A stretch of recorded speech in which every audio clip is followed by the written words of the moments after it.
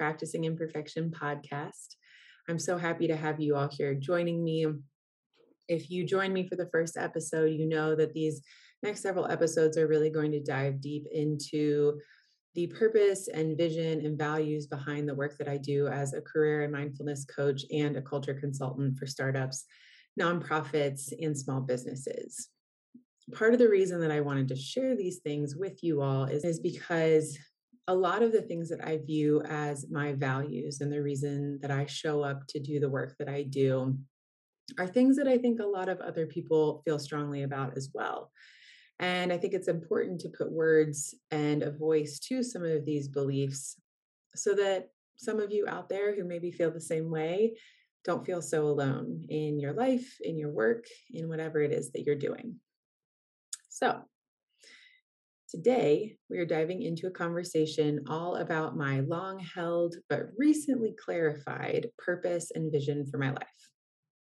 I hope this episode will help you get to know me a little bit better and help you rethink what it means to be on a mission in this world. As always, thank you for being here. Before we get started in our session today, I want to invite you to pause wherever you are. Now, if you're driving a car or maybe you're out for a walk or for a run or exercising, that's okay. All I need you to do here is just take a breath.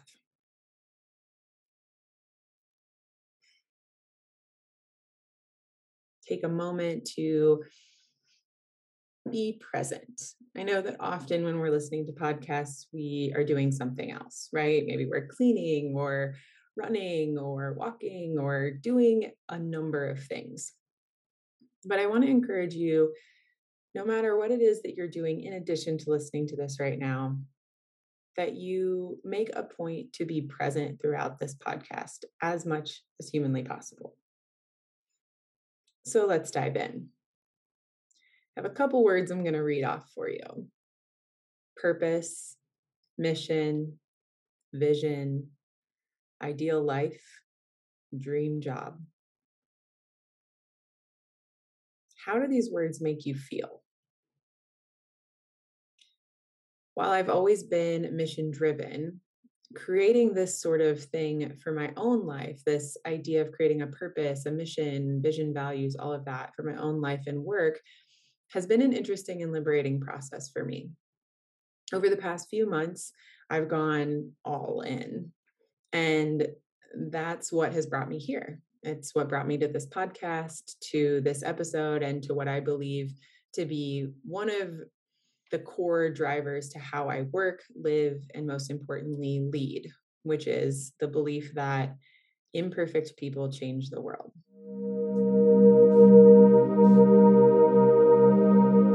So, imperfect people change the world. This is a belief that I hold very closely to my heart. It's something that I've just recently been able to put words to. It's also something that I'm going to talk about in two parts on this podcast. So today is part one, talking all about the belief of imperfect people change the world as a belief that is counter to cancel culture, and a belief that helps us to minimize this idolization that we often have of figures that we believe to be larger than life, and that how that idolization can lead us to feelings of betrayal when someone doesn't end up being as perfect as we hope they'll be. So this story and this belief for me has been ingrained as long as I can remember, but going back about a decade, 10 years ago, I was in a heated discussion all about Martin Luther King Jr. He is a man and figure I have not only respected deeply for most of my life, but have idolized at times. And during this discussion, I was, laying out all of the many things that he had done, he'd risked for civil rights in this country. And when I got done, the person that I was talking to said, yeah, but like you pretend he's this perfect person. I mean, he did bad things. He cheated on his wife and, there were other morally questionable things that he did. Now, this is a loose quote. It's been a while since I've had this conversation, but this comment jarred me. It infuriated me, but it also stumped me. It stumped me because I had this person who we've all learned quite a bit about, I hope, up on a pedestal of perfection. In my mind, he was someone to idolize and emulate, but my 20-year-old self didn't know what to do with that information that I had just been presented with honestly, for the first time.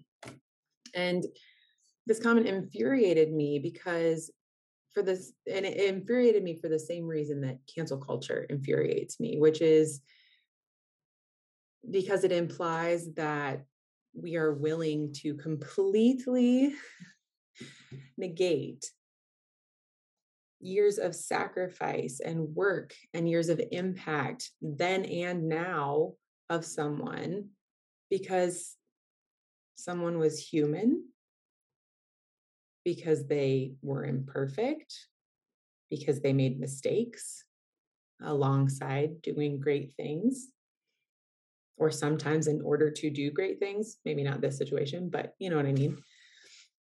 And so it shook me. And I didn't really have the words yet to describe that feeling and the why behind it. Fast forward a couple of years, I read Nelson Mandela's autobiography. Side note, if you have not read this, it is a very long book, but very, very, very worth the time and investment.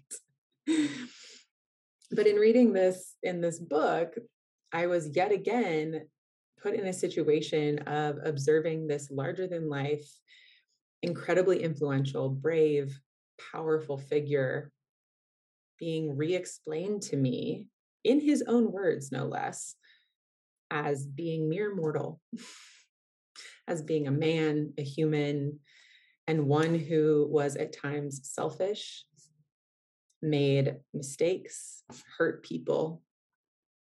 And again, I was faced with another hero of mine who turned out to just be a human being. And this time I started to shift my perspective and learn to appreciate those vulnerabilities for the power that it had. We've talked, I'm sure you've heard a lot about vulnerability, particularly in the last several years. One of my other human idols, Brene Brown, talks a lot about the power of vulnerability. But one thing we don't always talk about when it comes to vulnerability is the concept that in being vulnerable, it also makes you human. And many of us are not ready to accept that part of the people that we really admire. We're not ready to accept the humanness that they bring, particularly a historical figure who we've never met, right? We've only learned about. Anyway, after this experience, we fast forward again to a few years later when I watched Hillary Clinton get reduced to rubble over and over and over again. Now, agree or disagree with her politics, her decisions, her life, whatever, love her or hate her, I don't really care. The point of it, though, is that I was infuriated by how people consistently ignored and belittled any accomplishment that this woman had ever had, any impact that she ever had, because of things that she did that were imperfect, because of things that she said or had done 30 years prior and that didn't age well. And I get it. I understand where people are coming from.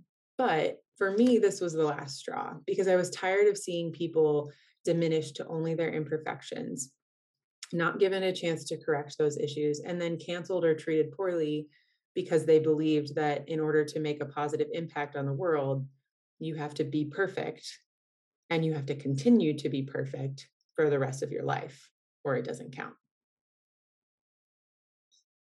Now, a brief caveat here to say that I believe in accountability. I believe in calling out inequality and inequity and inappropriate behaviors. But I also believe that if you're unwilling to give that person, company, etc., the space to improve, grow, and make right, if you're not willing to stand alongside them and show them the way, then I'm not super interested in that opinion, right? And I fully understand the need to not place the burden or the mistakes of white people on the shoulders of people of color and then ask them to teach us about it, right? Inappropriate. I also understand the need to not place the burden of teaching men how to treat women solely on the shoulders of women. However, I also know that sometimes if we want things to be done and we want them to be done in a certain way, we have to be clear on our expectations and then stick around to provide support and feedback.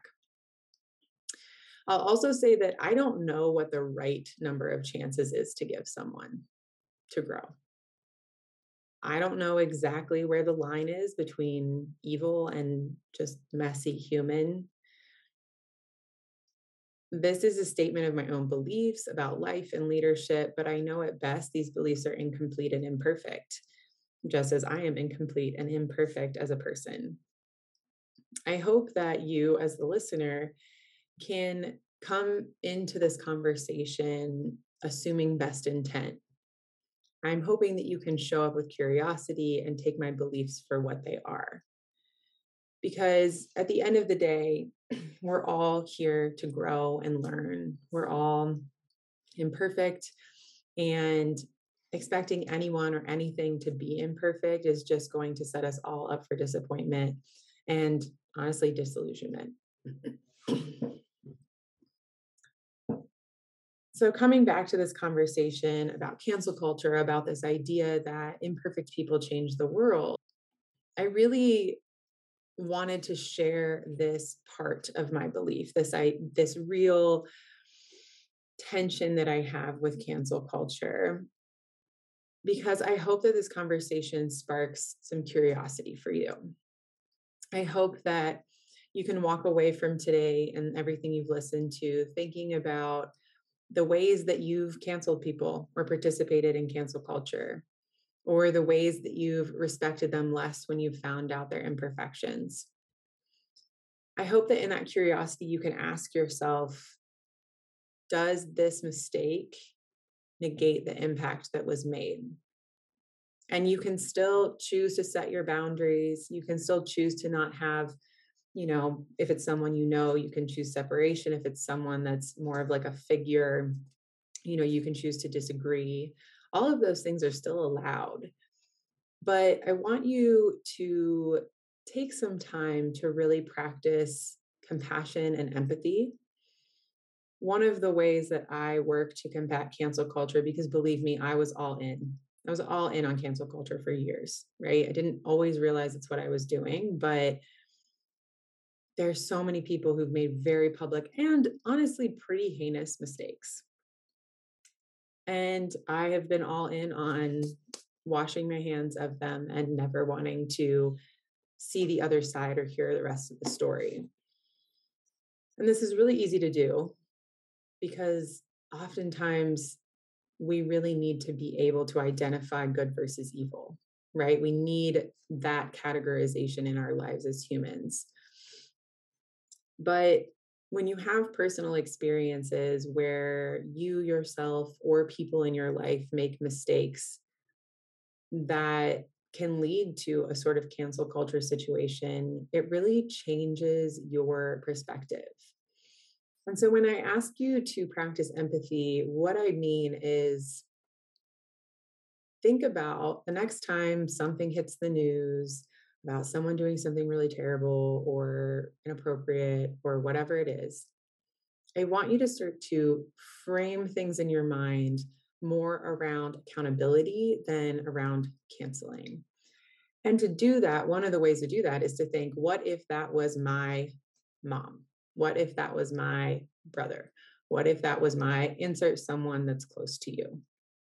Right?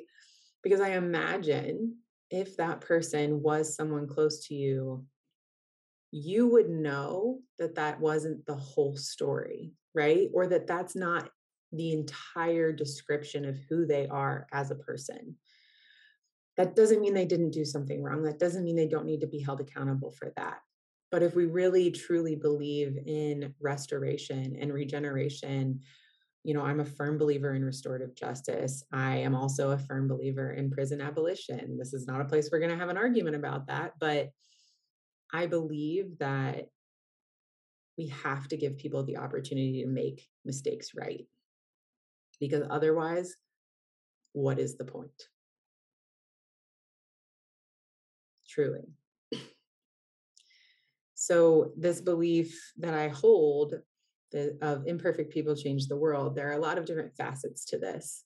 One of them is this idea that when we go and cancel people, when we write people's, worth off because of mistakes that were made, we're inherently not believing that imperfect people change the world. And the other piece of the imperfect people change the world is that it's two-sided, right? The one side is people who change the world are most likely imperfect people. And we can't put them on a pedestal, and we can't assume that they've done everything in their entire lives right. The other side of that is embracing this idea so that you can believe that you, as an imperfect person, can change the world. See how that works there? How those two things go together. When you practice recognizing that humans are humans and they're going to make mistakes no matter how much good they do for the world, it inadvertently gives you permission to make big change in the world as well. It also gives you permission to mess up and make mistakes and do things wrong. So I hope that after today's episode, you can start to challenge yourself as you walk through life with judgment and superiority, because we all have those tendencies inside of us, myself included, in many, many, many ways. I hope you also walk away with a tiny but loud thought that if imperfect people can change the world, then what's holding you back? If you're imperfect, which we all are, then you are in perfect company. You're in perfect company as you make moves towards pursuing your purpose in the world, making your mark on the world.